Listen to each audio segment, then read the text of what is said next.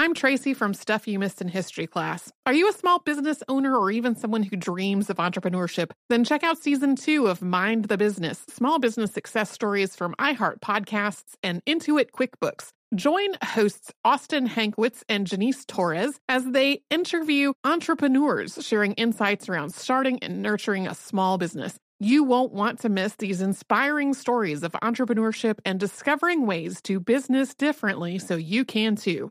Planning your next trip? Choice Hotels' family of 22 brands has over 7,400 locations and the perfect hotel for any traveler you want to be. Like a Cambria Hotel, serving up locally inspired craft cocktails for all my folks who maybe want to meet up and talk about Mad Royals. Check into a Radisson Hotel with flexible workspaces for you strivers who listen during business travel. Or a Comfort Hotel with free hot breakfast, family-friendly pools, and big spacious rooms for the parents who listen with their kids and need a little retreat. What are you waiting for? Join Choice Privileges and start earning points toward your next stay. Find a stay for any you when you book direct at choicehotels.com, where travels come true. When you think about the future, what kind of technology do you envision? Whatever the future holds, artificial intelligence will undoubtedly be at the heart of it all. Join Graham Class as he hosts Season 2 of Technically Speaking, an Intel podcast, and hear from the minds transforming healthcare, retail, entertainment, personal computing, and more with the help of AI. Tune in every other Tuesday and explore the latest technology that's changing our world today and creating a more accessible tomorrow. Listen to Technically Speaking, an Intel podcast on the iHeartRadio app, Apple Podcasts, or wherever you get your podcasts.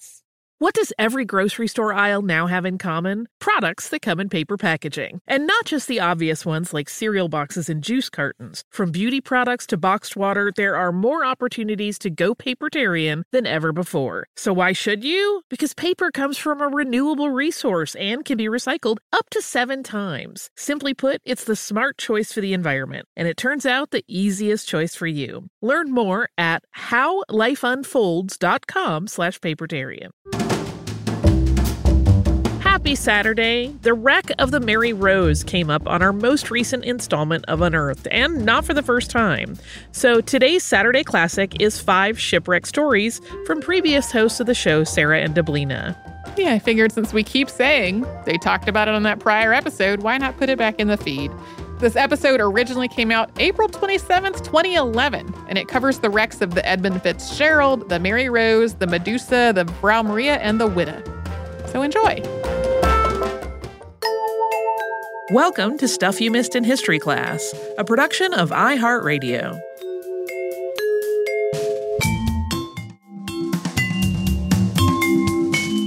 Hello and welcome to the podcast. I'm Sarah Dowdy. And I'm Deblina Chakraborty. And today you're in for a treat because we're going to be talking about 5 pretty amazing shipwrecks. And the really cool thing about it is you guys picked all of these. Yeah, on Facebook. We asked for some recommendations and you guys gave us awesome ones. And I mean, a lot too. I think there were 70-something comments just on Facebook.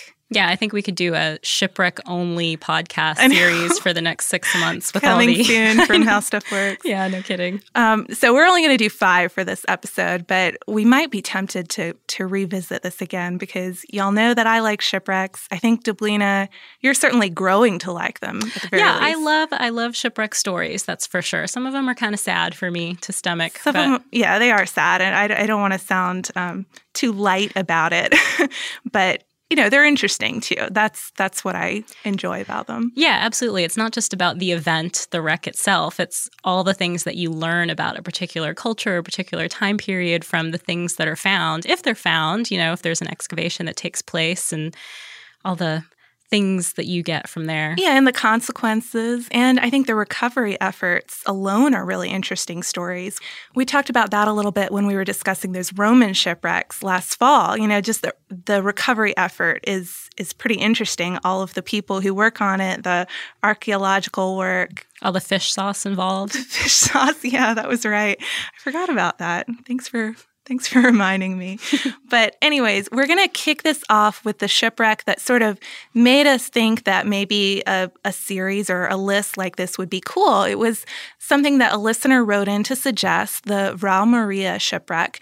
And I just thought it was so neat. It tied in different interests and different things that you wouldn't expect all into one shipwreck, which I think that's what they do, right? Yeah. And it tied in art, too, it did. as we'll see. But before we can get into the art, we need to give you a little bit of backstory about the Frau Maria. So in the 1970s, Dr. Christian Ahlstrom found documents in the Finnish National Archives relating to a sunken Dutch merchant ship. And that's the ship we're talking about right now. Yeah, it had been traveling from Amsterdam to St. Petersburg, and it sank in a storm in the Baltic off the southern coast of Finland way back in the autumn of 1771. So it was quite an old wreck by the time Ahlstrom learned about it. And a further search of documents in the archives and other sources uncovered the ship's protests, which included the logbook, but also a really tantalizing list of items that had been salvaged from the wreck, because it didn't go down immediately like some of the wrecks we're going to discuss. There was time to get a few of the precious items off board. Yeah, and that list made the hunt for the Frau Maria a really popular enterprise among amateur divers throughout the 1970s.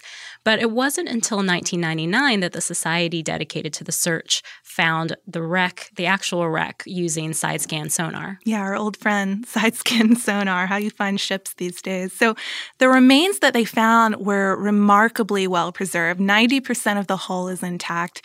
And this makes it a really great way to learn about Dutch shipbuilding at the time and what a typical Dutch merchant ship would have been like, because it is so remarkably well preserved.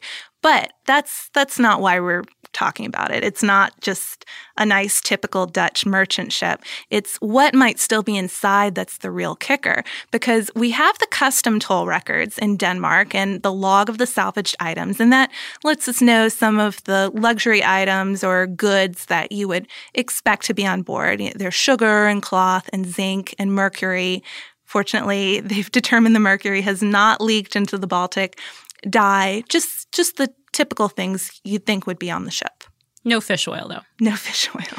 But there was also some cargo listed as assorted merchandise, and this was likely valuable luxury items, some of which were also salvaged, and that included things like books, mirrors with gilt frames, and even ivory eggs, which sounds pretty cool. I'm imagining like crates full of ivory eggs. Probably it was just a couple boxes, but still. But the treasure ship reputation that this wreck has comes from the fact that the Frau Maria was on an art run at the time of its sinking for none other than Catherine the Great. Yeah, that's right. So if y'all know a little bit about Catherine the Great, maybe you've listened to the Catherine the Great series, you know that in the late 1760s, early 1770s, Catherine was really looking to beef up her court's reputation as a cultural capital, a cultural center that was equal to the courts in the rest of Europe. And to do this, she knew that she didn't just need to spend a lot of money. She needed to buy some really pretty stuff, art and things like the works of Dutch masters. So that's exactly what she did. She used connections through Europe, guys like Voltaire, to set up these art deals for her and build the collection. And in July 1771, she had one deal like this go down. And it was a timber merchant who was having his estate auctioned off. He was also an art collector. And Catherine's ambassador to The Hague was sent off to take care of Catherine's interests and bid on some of these nice paintings. So what was lost in this wreck of those paintings? Because we know that she ordered them, but she bought them. Yeah, but a lot of them, none of them showed up, right? I don't think so. None of hers. None of hers. So judging from the auction catalogs, as well as the doctoral thesis of Dr. Clara Bill from 1961, we can guess that the works were mostly of Dutch Golden Age painters, including Jan van Goyen, who made an appearance in the Tulip Bubble episode. Tulipmania, yep. And there are 11 paintings that we know of, but it's very likely that there were more, since correspondence at the time shows that there was an extremely high value put on the bundle that Catherine bought. Yeah, but our big question is, if the paintings went down with the ship, are they still down there? And what kind of condition would they be in? And it's pretty hard to say because as of now, a diver can't safely enter the hold of the ship. It's too rickety, even though it's in really good condition. And the condition of the paintings themselves might really depend on how they were packaged, because if they were stored in crates in their frames, they probably would have been destroyed a long time ago. They would be sitting in water since the 1770s. But here's the interesting part. If they were cut from their frames and rolled up, like the canvas, some of them were panel paintings, so that wouldn't have worked for them. But if the canvas paintings were cut and rolled up and then stored in a lead-sealed box, there's a slim chance that they would still be down there in reasonable condition. That would be pretty cool. But even if they don't come up someday as miraculously preserved master paintings, they'll still be treasures if anything survives. I mean, it's Catherine's lost collection. Yeah, pretty cool. So our next ship, we're going to switch gears a little bit and go from a merchant ship with art to a pirate ship with gold. Yeah, I feel like we've talked about pirates a lot lately, but hopefully you're like us and you can never get enough of those pirate stories, because next we're going to talk about a ship called the Whydah. And the story of the Whydah shipwreck actually begins with a bit of a love story involving a pirate named Samuel Black Sam Bellamy. People really tried to pitch us on that aspect of it. Yeah, they did. That was requested several times, I think, on Facebook. Now, Bellamy was originally from England, and it's said that he started as a legit merchant sailor, not a pirate at all. But then he moved to Cape Cod, Massachusetts in 1715, around age 26, 27, to pursue a career as a New England merchant captain. And when he got there, he fell in love with a 15-year-old girl named Maria Hallett. Yeah, but the trouble was Maria's parents didn't really think that much of Samuel Bellamy, especially his fortune. They thought he was too poor to take care of Maria, so they refused to allow them to marry. So he decides he's going to set off and make enough money so that he can marry his girl. And he hears that there's some Spanish wrecks off the coast of Florida, and he went down to visit the ships and see if he could hopefully get rich quick that way. Yeah, but that was kind of a bust. When he got down there, he realized that the ship really didn't have anything of worth that he could use to build his fortune. So at that point, he decided to turn to piracy. And it turned out that he was pretty good at it. He learned the trade by joining the crew of successful pirate Ben Hornigold, whose crew at one point included Edward Teach, also known as Blackbeard. We all know that name, I think. Hornigold's kind of a pirate mentor, it seems. Yeah, he actually mentored a bunch of famous pirates. But by 1716, Bellamy had actually overthrown him. So the student had become the master, so to speak. He led a mutiny against Hornigold and took over as captain of the Mary Ann, which was the name of the ship that they were on. And in Bellamy's first year of captain, the crew robbed more than 50 ships. So just to give you an idea of how successful he was, they were really good at this. And they also made some acquisitions, including a ship called the Sultana, which I think was also a popularly suggested ship. Yep. Yeah, definitely. But capturing the Whydah in February 1717 is said to be kind of the pinnacle of Bellamy's career. And that's because it was an enormous ship. I mean, it would be the pinnacle of anyone's career. It was a 300-ton ship, 100-foot-long galley, and it was practically brand new, too. It had been built in Benin, Africa, only 2 years before Bellamy ran into it in the Bahamas, not literally, stumbled upon it. And it had been launched originally as a slave ship that was intended to work the triangle trade, connecting Africa, West Indies, England. And so it had a lot of valuable stuff on board. It had spices and gems and ivory and a whole lot of gold and silver, maybe 20 to 30,000 pounds sterling. So there you go. That's a pirate ship waiting to happen. Yeah, definitely worth going after. And Bellamy did. His ships chased the Whydah for 3 days before they finally captured it.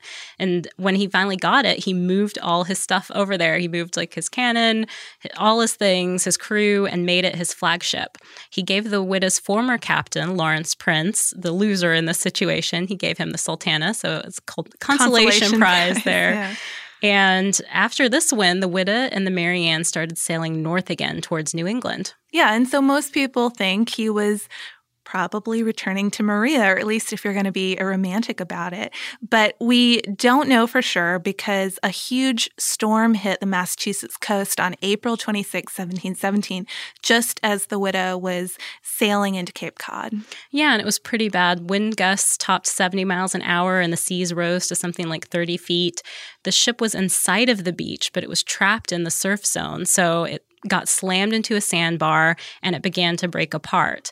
The ship was entirely split in half at one point, finally, due to the wind and really large waves. And so of a crew of 146, only 2 men survived in the end. And Bellamy was not one of them. Well, and the 2 guys who survived didn't have a great deal either when they came out of it.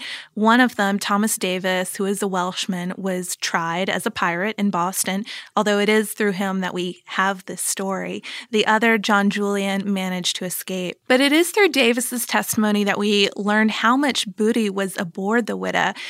The bulk of it's never recovered, too. So for a long time, it was kind of a treasure site for a lot of folks.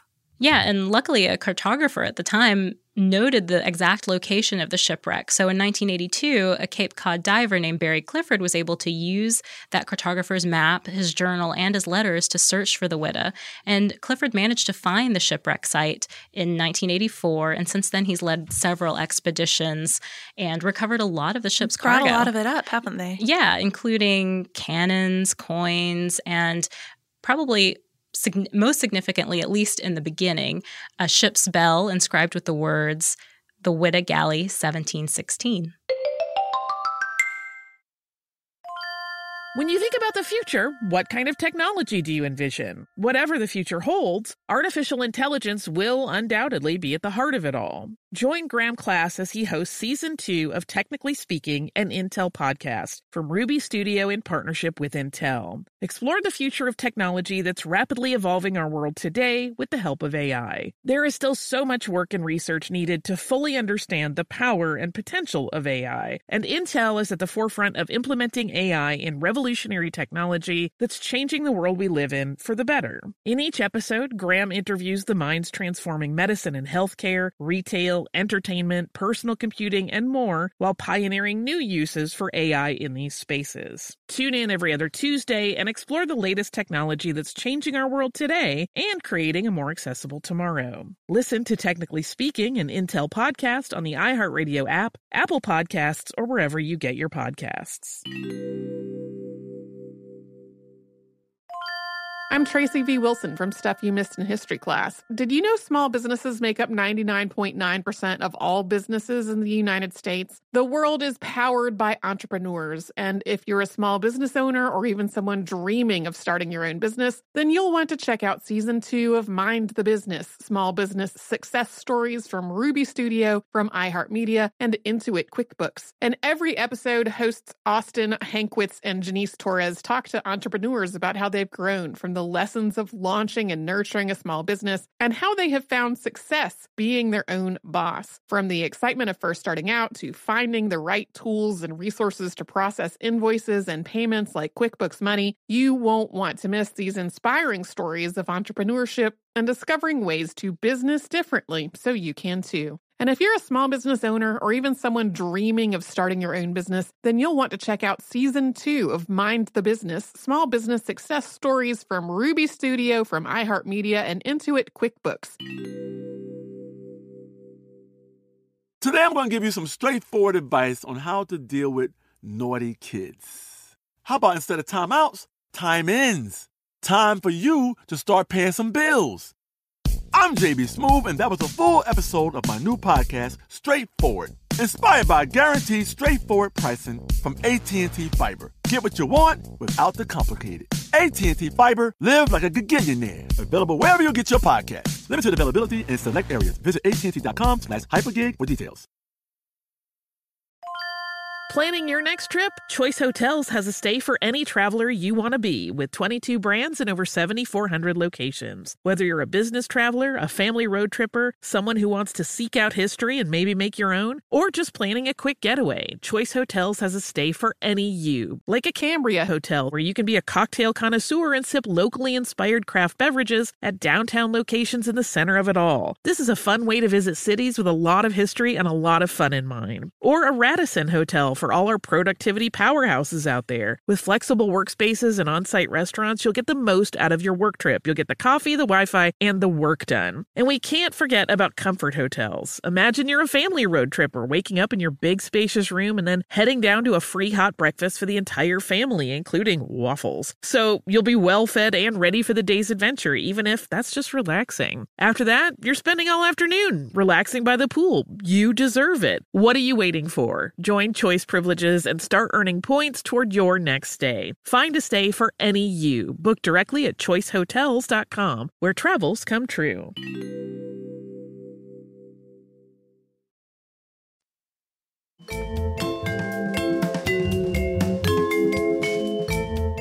our next shipwreck also features a pretty major relic that's also a bell. It's the Edmund Fitzgerald. And I have to say, this was probably the most requested ship of those 70-something comments we mentioned on Facebook. Oh, without a doubt. And I don't know if it's just because of the Gordon Lightfoot song or because it's fairly recent, but this shipwreck is definitely on a lot of our listeners' minds. And it's really a tragedy. And I mean, maybe because it's a more recent shipwreck. So we have the radio chatter and, you have a closer connection to it all, but it's pretty sad. So before we talk about the wreck, though, we're going to talk a little bit about Lake Superior, which is where the ship went down.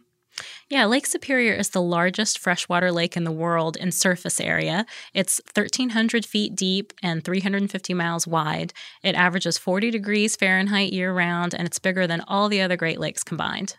Yeah, but the most dangerous part of Lake Superior is something called the Shipwreck Coast. Not too surprising there. And the only way to really escape the storms that brew up on the lake is to enter Whitefish Bay. And so consequently, Whitefish Point, which is at the approach of the bay, is littered with shipwrecks. Over 200 years, 350 ships have sunk there. And the last of these was the 729-foot ore freighter Edmund Fitzgerald, which for 13 years was the biggest ship on the Great Lakes. Yeah, its normal work was toting ore from Silver Bay, Minnesota, to steel mills on the lower lakes near Detroit. So on November 9th, 1975, the ship left Superior, Wisconsin with 26,116 long tons of taconite pellets, which is basically processed iron ore. Yeah, but the weather got bad really quickly, and so the captain, Ernest McSorley, stayed close to another freighter called the Arthur M. Anderson, which was captained by Bernie Cooper, and it was just the two ships were going to look out for each other, stay nearby for safety. And so they headed toward the shelter of Whitefish Bay because, as I said, the weather was getting worse and worse. And as they passed by Caribou Island, Cooper remembered seeing the Edmund Fitzgerald get way, way too close to the shoals, risking scraping the bottom of the ship. But after that, he can't see the Edmund Fitzgerald anymore. The visibility conditions are just completely gone. There's snow, there's spray. I mean, you can imagine what a Great Lakes storm is probably like. Right. So that afternoon, McSorley radios to Cooper that his ship was damaged and slowed down, asking the Anderson to stay with him for safety. Yeah, but there aren't too many scary reports after that. It's not a report like the ship is sinking. It's just some damage. The weather keeps on getting worse, though. Yeah, at about 6:55, a monster wave comes down on the Anderson, and the ship kind of pops up, and there's another hit. And I think Captain Bernie Cooper describes it as sort of like shaking off water like a wet dog. Yeah, his ship. But then he also says, quote, "I watched those two waves head down the lake towards the Fitzgerald, and I think those were the two that sent him under, because the last radio contact that he has with McSorley is at 7:10, and McSorley's last words were, 'We are holding our own.' Still, it seems like they were doing okay. The radar signal is lost at 7:15, and at that point, they start to get worried. And by the time the Anderson could venture back, Bernie Cooper was in contact with the Coast Guard. By the time he could venture back, they could only find 2 lifeboats. And it's unknown how exactly the ship went down, whether it broke or capsized or nosedived. But regardless, all 29 on board died and no bodies were ever recovered. In 1995, though, the Great Lakes Shipwreck Historical Society started dives, and they did recover the bell, as we mentioned, leaving a memorial replica in its place. And as Sarah mentioned also, as we started this section, the Gordon Lightfoot's 1976 ballad, The Wreck of the Edmund Fitzgerald, made the wreck famous. It's pretty well known. Yeah. So for our next ship, we're going to go back a little bit. This was another popular suggestion, probably because it has some connections to Henry VIII, the Mary Rose. Yeah, and this one was actually discovered a couple of different times over the years. For example, in 1836, a fisherman fishing in the Silted Sea off of Portsmouth caught his gear on something. And lucky for him, an early diver named John Dean was also working nearby, diving at the site of the wrecked Royal George. So the fisherman offers Dean half of whatever his gear was snagged on if he could help him free it. So Dean finds a piece of timber sticking out from the sea floor. Then he finds a bronze gun, and it's the Mary Rose, Henry VIII's one-time flagship. Yeah, so Dean excavates the site for a few years and pulls up bronze and iron cannons and small artifacts. And then the whole thing is largely forgotten. You wouldn't think that Henry VIII's flagship would go that way. Seems like an odd thing to just have slip your mind. Yeah, that's what basically happens, though, until the late 1960s when a man named Alexander McKee takes an interest in the wreck and starts recruiting people with access to side-scan sonar, of course, to check out the site. And over the next few years, 19,000 artifacts are recovered. And by 1982, the ship was actually raised, which was a huge international news story. It's installed in a museum today. But the really interesting thing about the Mary Rose is because it did sink so quickly, unfortunately, the crew, 400 to 500 people on board were killed.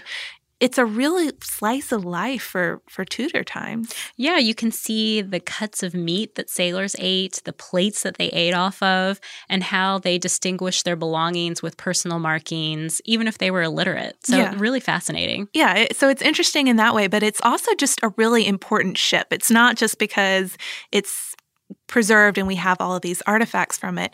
It is of a lot of importance historically, too. So in 1509, a teenage Henry VIII inherits the throne from his father, and his father's left him a modest navy for the time. There are 5 ships. I know that sounds ridiculously small, but they would have been supplemented with rented vessels, and of course you have all your aristocratic buddies who loan you your ships when you need it too. But still, Henry VIII is thinking that he's got to beef up his navy because the French navy is quite formidable.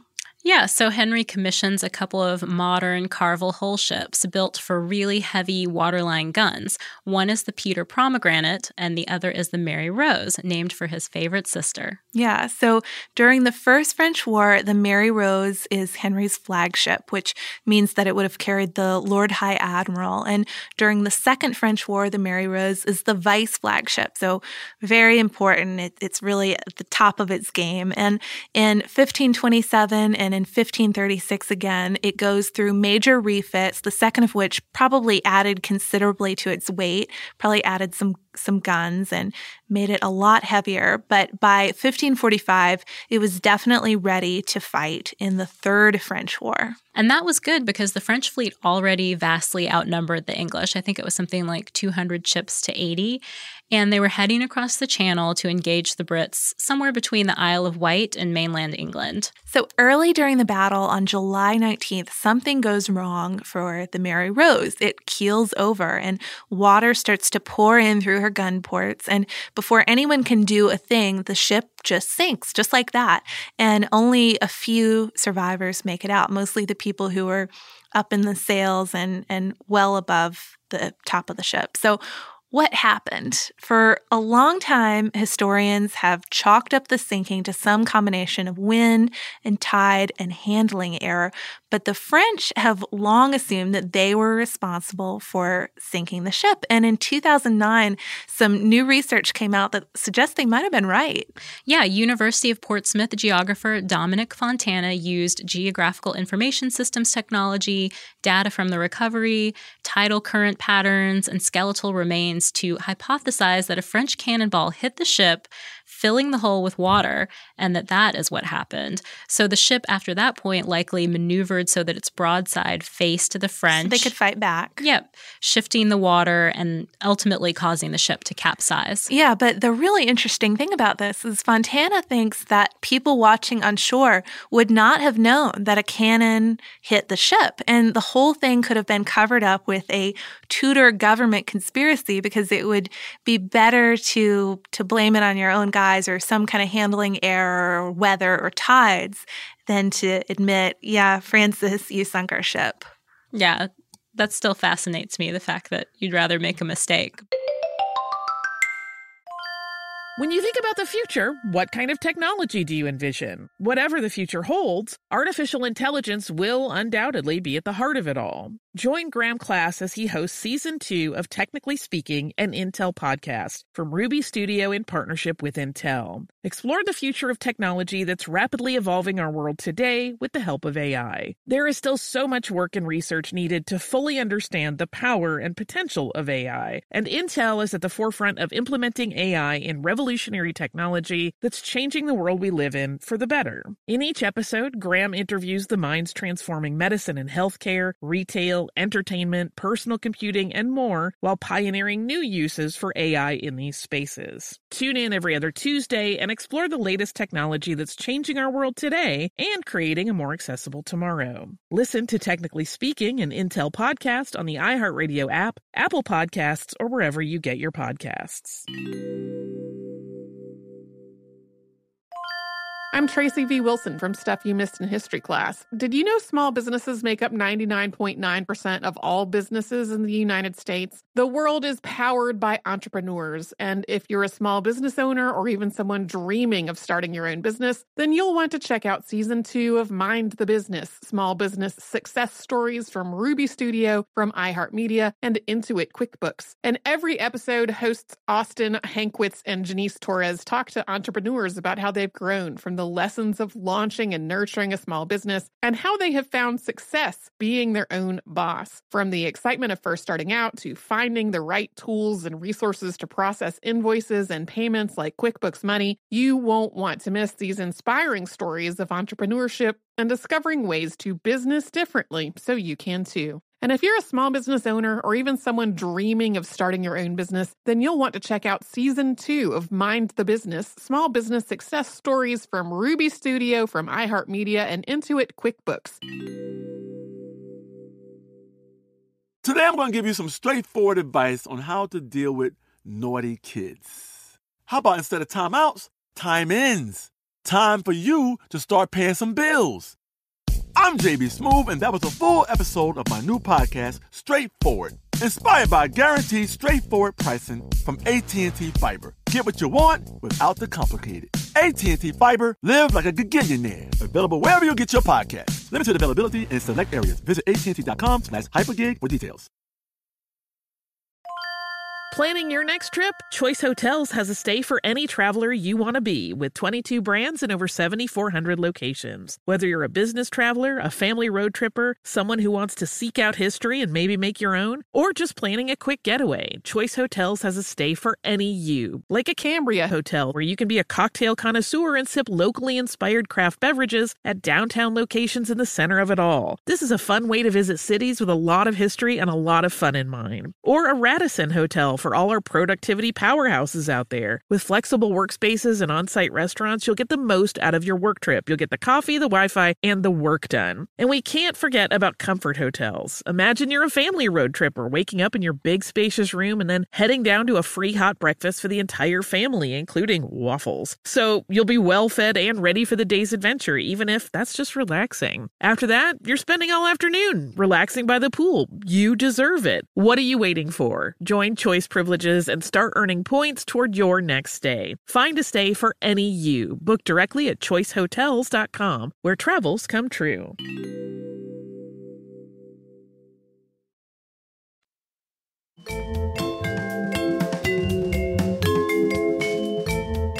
And conveniently enough, that ties us into our final entry for this list, where there's also a little bit of a scandal, a government scandal involving the whole thing.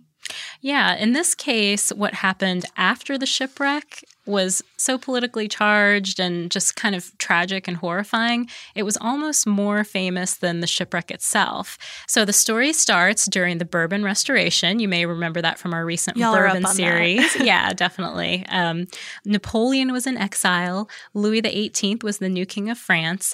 And the French frigate Medusa was on its way to Africa, transporting soldiers and also official passengers to reestablish the French colony at Senegal.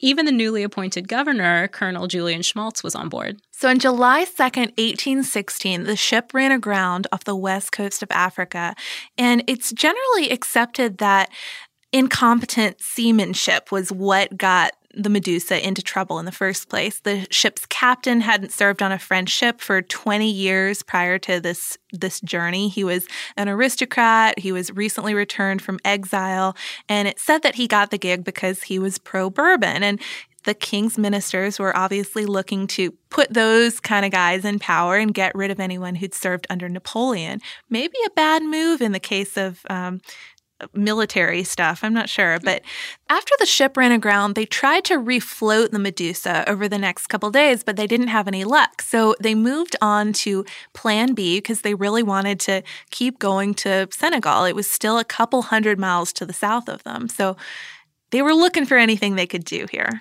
Yeah, and this decidedly shady Plan B they came up with involved emptying out about 250 passengers into 6 lifeboats and putting the rest on this raft that they made out of spars and timber lashed together. It was about 149 men and 1 woman who ended up on the raft, mostly ordinary soldiers and a few low-ranking officers and civilians.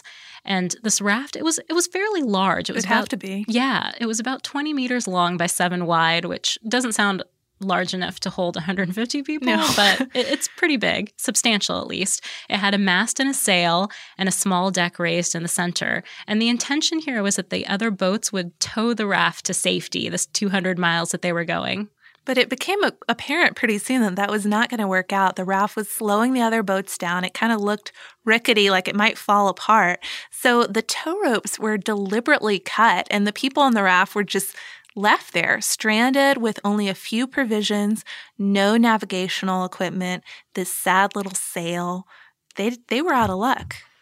And the situation from there deteriorated really quickly. By the second day or so, there was a mutiny and hand-to-hand fighting that resulted in about 60 deaths by the next morning. We were discussing this. We thought the mutiny happened really fast. Like, things got bad really, really fast. Yeah, I mean, I'm thinking Second day? Yeah, maybe just desperation, being out there in the hot sun. I think from things I've read, they just went kind of batty. But yeah, it happened very fast. Bodies were dumped overboard, and more fighting took others out soon after that. So from there, things only got worse. Supplies ran out. People had to start drinking their own urine. Some people were badly injured when their limbs got caught between shifting spars, and they threw themselves overboard. Didn't want to be eaten because by the 4th day, all the survivors were practicing cannibalism, and meat was cut from corpses and dried on the mast before it was eaten. And by the 8th day, the fittest had taken to killing the weakest by throwing them overboard to extend the remaining provisions that they had. I believe that's how the one woman died. I think she was thrown overboard. Oh, gosh. So after about 13 days total, the survivors were found and rescued by another ship in the Medusa convoy. But by that point, there were only 15 men left. 5 of them died pretty soon after, and 2 of the remaining 10, Henri Savigny and Alexandre Correard, wrote an account of what happened, and it was published in 1817. That was very bad press for the Bourbon Restoration. Definitely. It became this huge scandal and increased tensions between the liberal and the royalist factions, and I believe that the royalist factions had to do some basically cover-up kind of saving. Damage control, I think, is more accurate than cover-up. They couldn't cover up the situation that had happened, but I think they did try to, pin the blame on certain parties and try to manage it from that standpoint. But most famously, this inspired Theodore Géricault's masterpiece, The Raft of the Medusa, in 1819. And we were talking a little bit about that before. I mean, it's such a recognizable painting. I'm sure probably all of you have seen it and maybe just not known that it was based on a real event. I never knew the story behind it until today. So it's pretty interesting piece of art history knowledge, and it wraps up this podcast nicely too, I'd say. It really does. I mean, come full circle.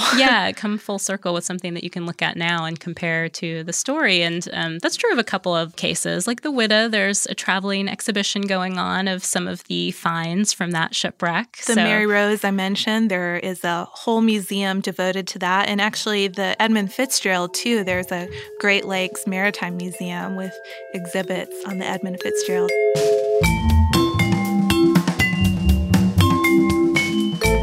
Thanks so much for joining us on this Saturday. Since this episode is out of the archive, if you heard an email address or a Facebook URL or something similar over the course of the show, that could be obsolete now.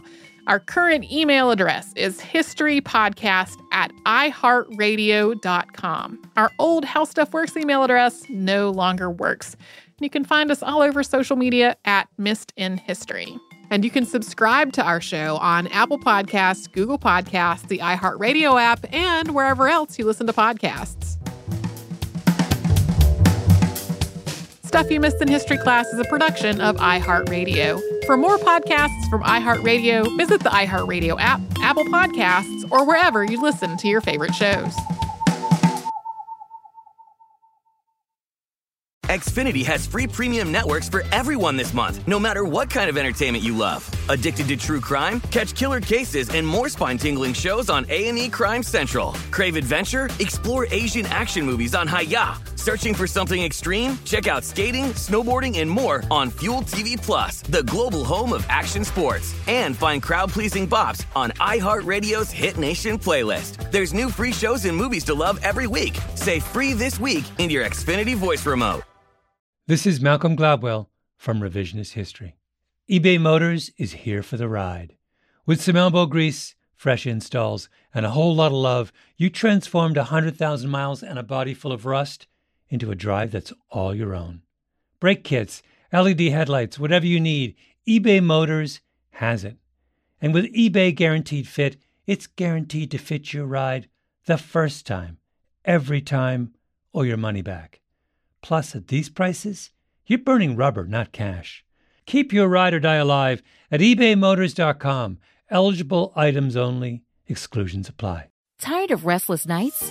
At Leesa, we know good sleep is essential for mental, physical, and emotional health. From memory foam mattresses to hybrids that keep you cool all night long, Leesa's mattresses offer exceptional comfort and support with free delivery and 100 nights to try out your mattress in the comfort of your home. For a limited time, save up to $700 off select mattresses plus 2 free pillows. Go to leesa.com/iHeart for an additional $50 off mattresses and select goods. Exclusions apply. See leesa.com for more details.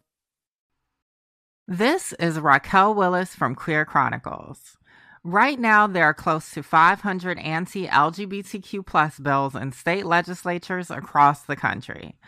Lambda Legal is leading the charge against these hateful bills that target mostly trans and non-binary people. You can fight discrimination and help write the next chapter of Lambda Legal history. To learn more about their open cases and to donate, visit lambdalegal.org. That's lambdalegal.org.